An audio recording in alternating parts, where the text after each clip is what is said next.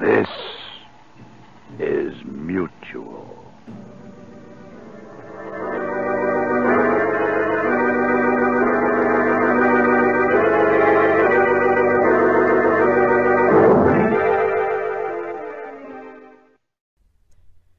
The following audio drama is rated PG-13, suggesting that all children under the age of 13 should listen accompanied with an adult.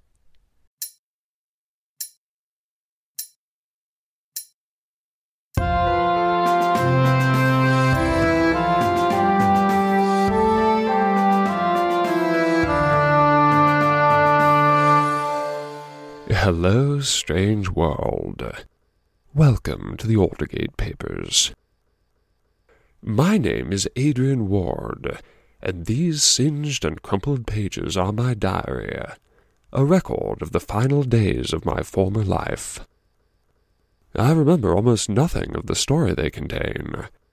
All I know is that it ends with me very nearly being killed, and that it may not be entirely unrelated to some of the strange things that seem to be happening lately. If there's any truth in the odd fragments of memory that I just can't seem to shake, there are things you deserve to know.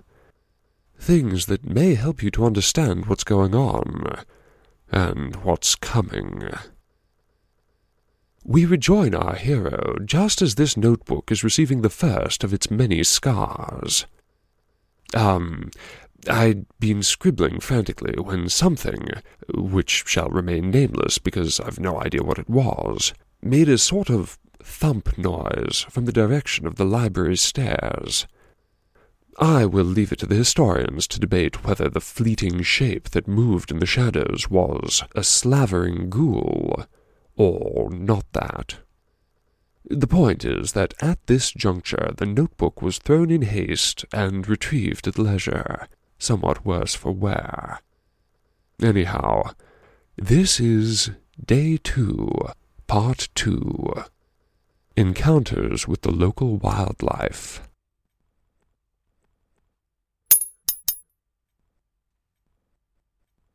It is the second day of the return to Aldergate.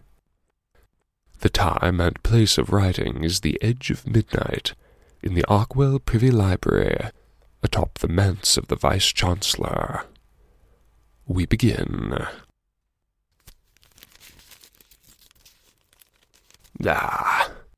Get on with it, can't you? At this rate you won't finish today's diary until tomorrow, and never get to bed at all. Then you'll be sorry. You'll miss out on all the lovely nightmares you're trying so hard to give yourself. Ugh. This really isn't like you, you know. This scared of your own shadow business. Yes, you are all alone in an unfamiliar place, but you're usually alone, and you're always staying in places even less familiar than this one. You're a happy road warrior. You must have slept in 1,000 strange beds, untroubled except by indifferent Wi-Fi, and Kirk Bryce, that one time you made the mistake of agreeing to share a suite with the fellow. You always sleep well when you're traveling. When you want to sleep, at any rate.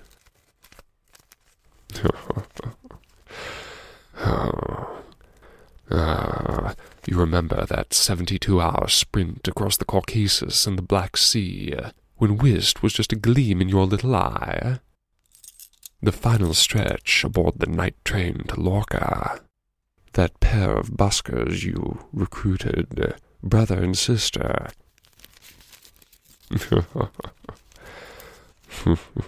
They helped you seize the dining car so you could scribble on the tablecloths.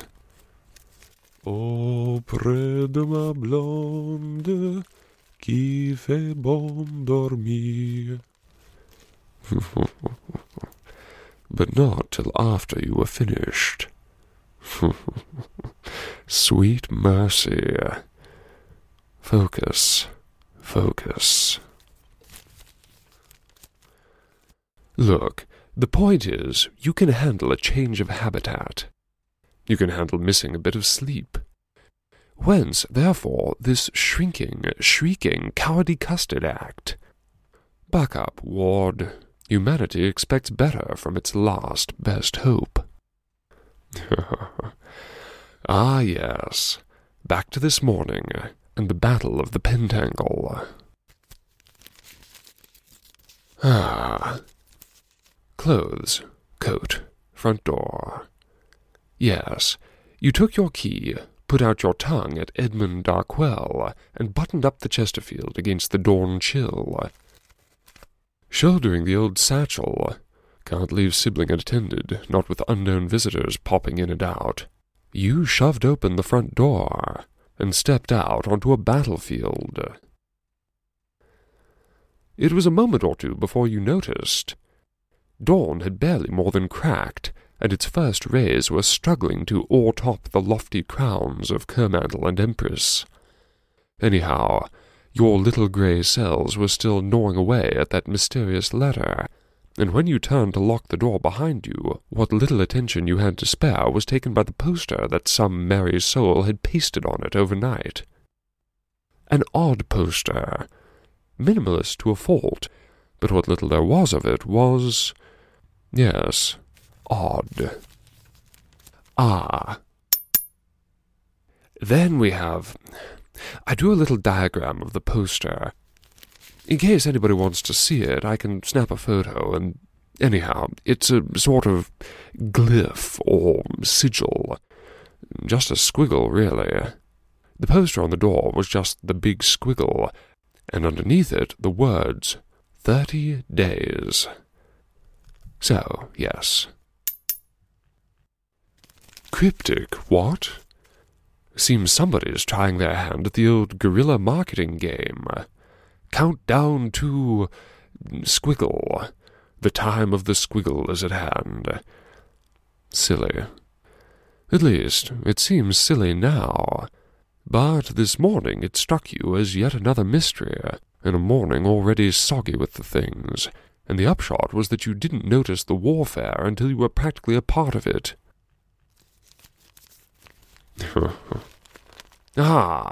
Thrust, parry, stab, and riposte. The scene playing itself out on your doorstep was a battle for the ages, specifically the age of chivalry and the age of the dinosaurs. The manse fronts right onto the pent, with only a bit of cobblestone in between, and you had hardly taken your first step out into the world when you had to give it back again. A hulking figure in a helmet with horns on barreled past you in the half-light, chainmail jingling and claymore raised to strike. It was met from your other side by a trident-wielding lizard with latex scales and Wellington boots. The two clashed, practically in your lap, coulée and coupé, back and forth like mad, and all the while 24 other armored and scaled figures similarly clashed all around. Startling, eh? No wonder you're skittish. You started today with a jump, and you've been jumping ever since. No doubt a weaker man would have given the day up as a bad job and just gone to bed. But you remained. You observed. And presently the horned chap got in a mortal wallop on Fafnir's kid brother, and, stepping back, he noticed you for the first time. He raised a gauntleted fist in salute, and flipped up his visor to reveal a hearty round face with a sandy beard and a Bluetooth headset. Pressing a hand to his ear, he hissed something you couldn't quite make out, and in an instant the pitched battlers paused and turned your way in unison. Then the non-saurians among them advanced upon your position, weapons held high. Through the morning fog you heard their whispered cries. "The king! The king! The king!" Thus began your brief, but undeniably glorious, reign over a silent LARP. Your loyal human vassals, resplendent in clinking steel and squeaking PVC, formed a serried wall to shield your royal person. Then the dragonfolk, who had tactfully given them a moment to get situated, attacked with cold-blooded fury. "Fear ye not, sire." Your bulky young protector fell into step beside you, guarding your flank as you made your way past the stately iron palings of Kermantle's Pentwood face. His mighty blade, conscientiously wrapped in foam rubber, wrought carnage and desolation among all who dared approach. "Forward," he roared, sotto voce, into his headset. "We shall give our lives to the last man, ere we let fall the crown of Albion into the claws of the Growl." Dashed good of him, what? Quite the proper feudal spirit. Of course, you'd intended to nip off down Belly Alley. Had to get to your office in Central Administration, where, for all you knew, Baz was waiting with a corpse and a pair of shovels. Under the circs, however, you felt that cutting out like that would have been poor form. So you played along. The musical egg blessed your royal parade, tootling gently overhead for a bit as you strode past stately old Empress, past the arabesque colonnade and honeycombed portal of Whipple College, as the battle for humanity's future raged around you. At that point you were as far from where you were going as you could get, so you carried on and completed the circuit. A bit of a victory lap for the prodigal son. Chamber College's Pentwood face looks just as it did in your day, and every other day since the 1100s. Yet leaf subsides to leaf, and nothing old can stay unharassed by modernity. Cresting the hoary Anglo-Saxon limestone wall, the tip of the crystal pine cone glowed in the first light of day, looking as bright and odd as it did when it was just a little scale model on Sir Reggie's desk. So, they built it after all. About time, too. The officially unsolved explosion that left one of the Chamber College residence halls structurally unsound happened before you ever came to Aldergate, but they hadn't yet broken ground on its replacement when you left. Institutional inertia, no doubt. Or university politics. The Society of Preservationists must have been apoplectic about it. Use that as a chip if they give you flack about updating the manse. Whatever you end up wanting to do to the place, you can promise not to replace it with something that looks like the arse end of a Swarovski artichoke. Anyhow, you completed the circuit. On past dear old Eldon House and back to where you started. Then, because enough's enough, you delivered a bit of the St. Crispin's Day speech and took your leave. Beardy Bloke led a murmured huzzah, then turned to argue with the lizard that had beamed him with an opportunistic fireball. The whispers of war faded as you made your regal way down Halley Alley. Ribbons of early morning mist hung over the Alder, largely undisturbed by the Barrow-Hall sculling crew faffing about in mid-stream. On along the Riverwalk to University Place. The beacons atop the Tower of Empire. Ah. A quick geographical note. I ought to put up a sketch or something to give you a sense of the layout of Aldergate, but all you really need to know at the moment is that University Place is a sort of crossroads. A good spot for expressing your political views, or performing your latest masterpiece, or just catching a sunburn, weather permitting. The whole thing is actually rather a clever piece of ancient engineering, because, you see, the rivers actually run underneath it. The sluggish old Alder wanders in from the west, and the River Fay comes shooting down from Fay Water just north of Aldergate proper. They meet up underneath the University Place and come spilling out into a wide bit of open water called the Mingle. It's quite pretty. On sunny days you can see where the swells of the two rivers haven't quite mixed yet, the browny-greeny Alder and the dark, clear Fay. You can feel it, too, if you go swimming. Fay water is exactly 1,000 degrees colder. Anyhow, UP is built over the two rivers. Always has been. Goes back to Roman times, I think. At least. Certainly predates the university. It's hemmed in by the facades of 5 colleges. Going round like a clock face, at high noon you've got Salton House. Then, going clockwise, Warden College. Then there's Sylvan College, That's the pretty one they put in all the PR materials. Then, down at 6 o'clock, there's the Mingle, and then the Gatehouse of Garden and Purse College. The rest, from 9 o'clock to 12, is the front face of Kermantle College, which boasts the largest collection of marble lions in captivity. And, in the middle of University Place, is the Tower of Empire. So, on we go. The beacons atop the Tower of Empire flickered pale against the watery eastern sky. Some students about, mostly hustling to or from labs, libraries, or beds, their own or otherwise. A few are just sort of hanging about. A sketchpad and a balaclava, staring raptly out over the Mingle, sucking a pencil. A hula hoop, evidently frost-proof, doing fearfully lissom things in a hooded leotard over on the Salton House side. And 2 laptops, huddled in a shared sleeping bag on the Tempire steps, clacking away in fingerless gloves. You offered the laptops a lordly nod as you passed, and then you took a turn round the Tempire itself. Always a good idea if you want to know what's going on about town. You know, someday an enterprising anthropologist will take core samples of the layers of posters and notices and so on, then make a sort of love handle around the bottom 8 feet or so of the Tower of Empire. Above the high tide mark, the Tempire retains its stark, iconic profile, 8 sides precise against the points of the compass. It's all very metaphorical. The facing stones are imports from around the globe, snatched from wherever Aldegation hands could stretch to grab them.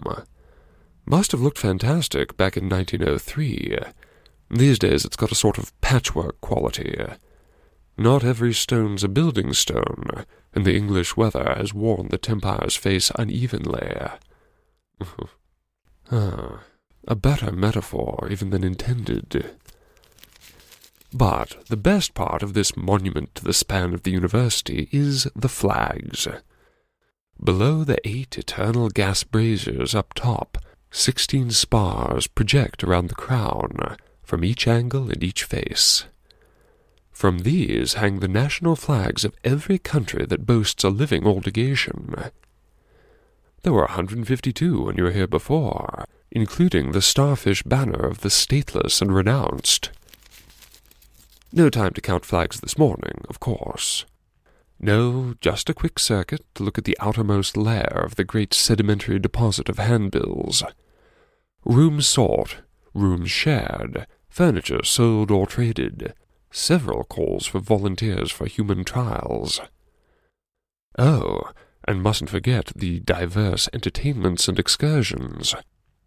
You helped yourself to a dozen leaflets and tear tags. Let's see. All right. Something called King Midnight is back by popular demand at Brimstone House. Brimstone House? Rings no bells, but sounds rather fun.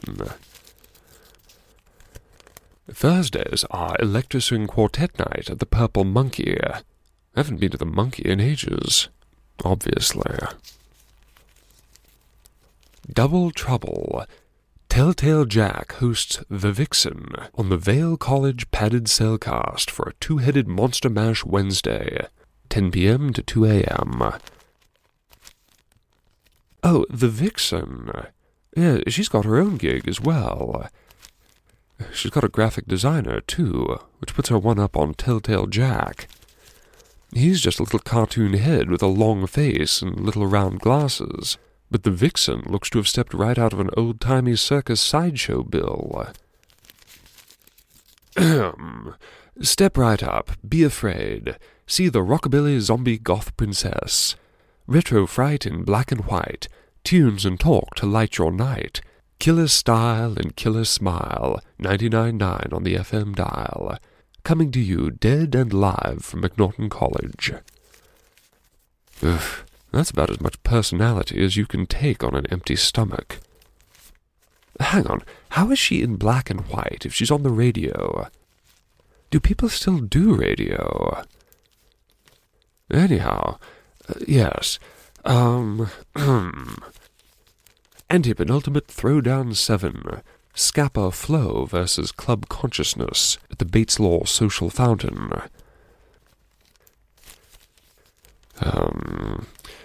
Deathly Paul and the Skeletones will be giving an open-air performance down in the Old Barrows. Stab Tag Sanctuary Meetup at the Bester College Roastery. Stab Tag. Ugh. Oh, Roller Drag Karaoke Brunch at the Den of Buggery. You should bring Baz along, see if it kills her. Lastly, Antigone is showing at the Aldergate Playhouse. Aldergate Playhouse. Aldergate Playhouse. Sounds vaguely familiar, but only the faintest tinkle. Young Adrian really was an antisocial little blighter. Here you were at an all-you-could-eat feast of reason, and you grabbed your one favorite dish and ran off to eat in the corner. Buried yourself in Bowfax, when you could have been electro-swinging, and playing stab tag. The tragedy of an inadequately misspent youth. Oh, and you mustn't forget the Squiggle people. They get an A for effort at the very least. What their posters lack in specifics, they make up in volume. There are at least 24 of them slapped up around the Tempire. No words, no countdown even, just the squiggle. You can't say you're entirely consumed with curiosity, but perhaps the viral marketing has an incubation period. And then there's the very official little notice, requesting that anyone who may have been in or near Last Quad in Gambrel College between the hours of midnight and 3 a.m. on the night of etc., etc. Very tactful, no gory details, but do please contact E. Standish, Chief Constable, Aldergate Constabulary. On you went. Got to keep moving, eh?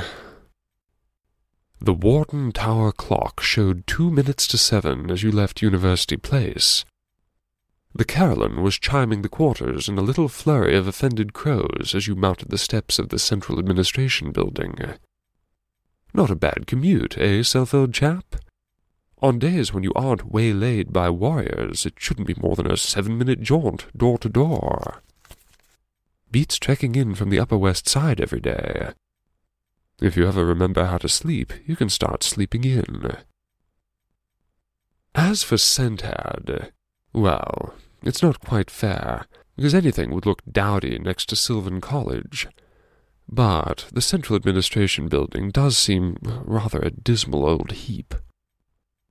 You'd never had much cause to notice it before. Its facade is all grey stone, windows sunken and furtive behind clusters of treble columns. A bit like the old State War and Navy building in Washington, but bleaker. A breath of hothouse air puffed over you as you entered. Baz's little administrative army must fall into the some-like-it-hot camp. They're not alone. The thick Aldergate vermilion carpet in the foyer was pretty well clogged with students, who, in warmer weather, would presumably have been lazing next door on King's Common. Every available inch of the big steam radiators along the walls had a notepad or a laptop sitting propped against it, and one particularly feline paperback, in a Bester College hoodie, had laid down a blanket and stretched out on top of one. You picked your way around a square of scripts who had taken up residence mid-floor and were lying, heads on thighs, doing a read-through of The Tragedy of the Guys. As always, Sir Reggie said it best. By land or by sea, and home or abroad, our boys and girls, praise and pester 'em, produce scholarship the way a Triple Crown winner produces manure. In great quantity, that is to say, and also wherever, whenever, and however they please. And you wonder why Aldergate is not universally popular. Ugh. And it won't be Sir Reggie who's got to saddle up and ride to the rescue the next time one of them follows the golden light of learning into some foreign prison or hostage situation. That's your job now, and it isn't the sort of job that finds you at your best. You're more the slip-and-grip type. You'll build a strong hand and then defend it, but you've never had Sir Reggie's flair for bluff and arm-twisting. To think you'd never really have appreciated the man if you hadn't spent so many afternoons carting his ill-gotten swag upstairs. The phone calls you overheard. I want on the next plane out of Manila, you understand? Aye, what's that? Speak up, blast you. Now, see here, Inspector, I don't give a tinker's balls if you caught her with the Cirque du Bleeding Soleil in her rectum. You won't know, Nicky, of course, but your boss's boss will tell you he hasn't missed my birthday party since I cracked one of his molars in Cotabato back in '80. Be nice, sir. Hand the girl over tout sweet. I shall descend upon Luzon like the Sixth Twisting Army. I shall pay you a visit that will make the Spanish and the Japanese seem like weekend house guests. Do I make myself clear? Bravo, sir. And what size hat do you take, Inspector? The memory of Sir Reggie will live long. It's got to do. You've got quite enough on your plate at present. Let's hope your new flock can behave itself until you've found your stride, eh? Find your stride. That's a laugh. You can't even find your office. You did your best to follow Baz's instructions, but Centad's an awful corkscrew of a place. Nothing but forking corridors with uneven slopes that split into half-levels and then shoot off at an angle until you don't know which floor you're on or what direction you're facing. You gave it a go, anyhow, but you must have zigged when you ought to have zagged, because you'd hardly left that overstuffed foyer when you found yourself entirely alone, trotting through a gloomy sort of low-ceilinged hive of distressingly narrow hallways. Hardly seemed like the sort of neighborhood for the executive suite. So you picked up the pace and started taking turns as and when you fancied them, and the more lost and lonely you became, the faster you went, until at last you rounded a blind corner and nearly crushed a chap to death. Pale, puffy, pop-eyed little blighter. Don't know what he thought he was playing at, though doubtless he felt just the same about you. But honestly, he'd walled himself off down there, or nearly.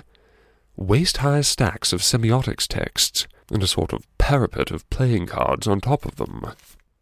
Well, his fortifications were no match for Vice-Chancellor Kaiju. Oof. You excavated him from the ruins, and you apologized. Not that it was entirely your fault. You made a game effort at helping him to rebuild, but the poor fellow seemed so traumatized by the presence of another human being that, in the end, you just left him there in the wreckage, curled up in the fetal position, hiding inside the hood of a big, stitchy overcoat. Are these your new subjects, self-old sport? Yes. Yes, they are. And you're there for them, not vice versa. Remember that. Where they are once were you, and you've no business putting your own mad little plans ahead of all the other dreams that haunt the corridors of Aldergate. If mute, inglorious Miltons choose self-imposed exile in the Central Administration Building, they do so for their own reasons. Where do you get off, condescending to a bloke just because he's sealed himself away with his books and his notes and his Hoyle shellbacks? You've no idea what he was doing, but it's probably something dashed important, or valuable, or at least interesting. And if he didn't invent it himself, then he's bound to be top 50 in the world at it, and rising. You don't need to understand it, but you've got to respect it. After all, that's rather the whole point of Aldergate, isn't it? The office of invitation is inscrutable in its methods, but it does not err. Anybody, be he ne'er so vile, or frog-faced, or inconveniently located. Anyone who's been asked to study here has their work already before them. The university's job, your job, is merely to clear their path, and perhaps throw them in with a few fellow obsessives who may be headed in a similar direction. Innovation always, collaboration sometimes, but at Aldergate we're too enthralled by our own business to mind anyone else's. You've been away too long, Self, my lad. You've let yourself forget. If you're going to make a successful break from the bastards, you've got to break out of their busybody mindset, too. Yes. Anyhow, you found your destination all right in the end. It turns out that the office of the Vice-Chancellor is in the southeast corner of Sentad, right up at the top, and fortunately there's a far easier way of getting there than the one you took. After your spot of havoc wreaking, you made a beeline for the first exit sign you saw, and that pointed you, not to an exit, naturally, but to a long and echoing stairwell. Sentad has a lot of stairwells, you found, and you must have clambered up and or down all of them, besides trekking overland through just about every administrative organ in the university's bureaucratic corpus. You even passed Baz's office, whatever organ she is. The hypothalamus, no doubt, and possibly the irritable bowel. She wasn't there, however, which piqued your concern. You'd not forgotten that mysterious letter, and when you found her post deserted, you were pretty well convinced that you'd find her in your office with a corpse and a horror story.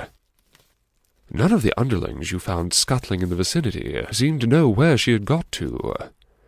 They were, however, able to finally steer you true, and at long last you fetched up at the door of the office of the Vice-Chancellor of Aldergate University. And fancy your surprise to see that the familiar face awaiting you belonged not to Dame Bathsheba Fawkes, but to good old Dr. Kilbury.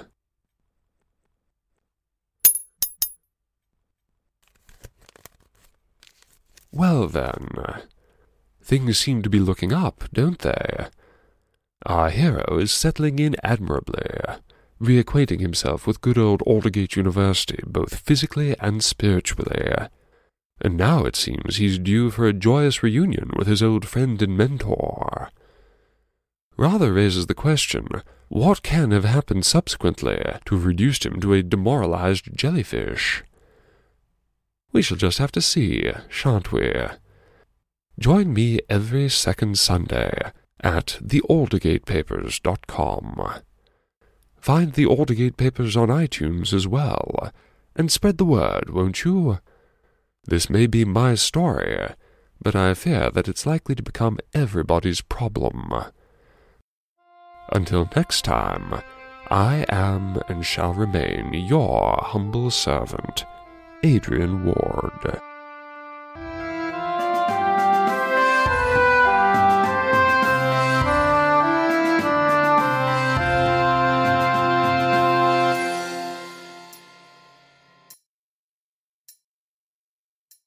You're listening to Tuesday Terrors on the Mutual Audio Network.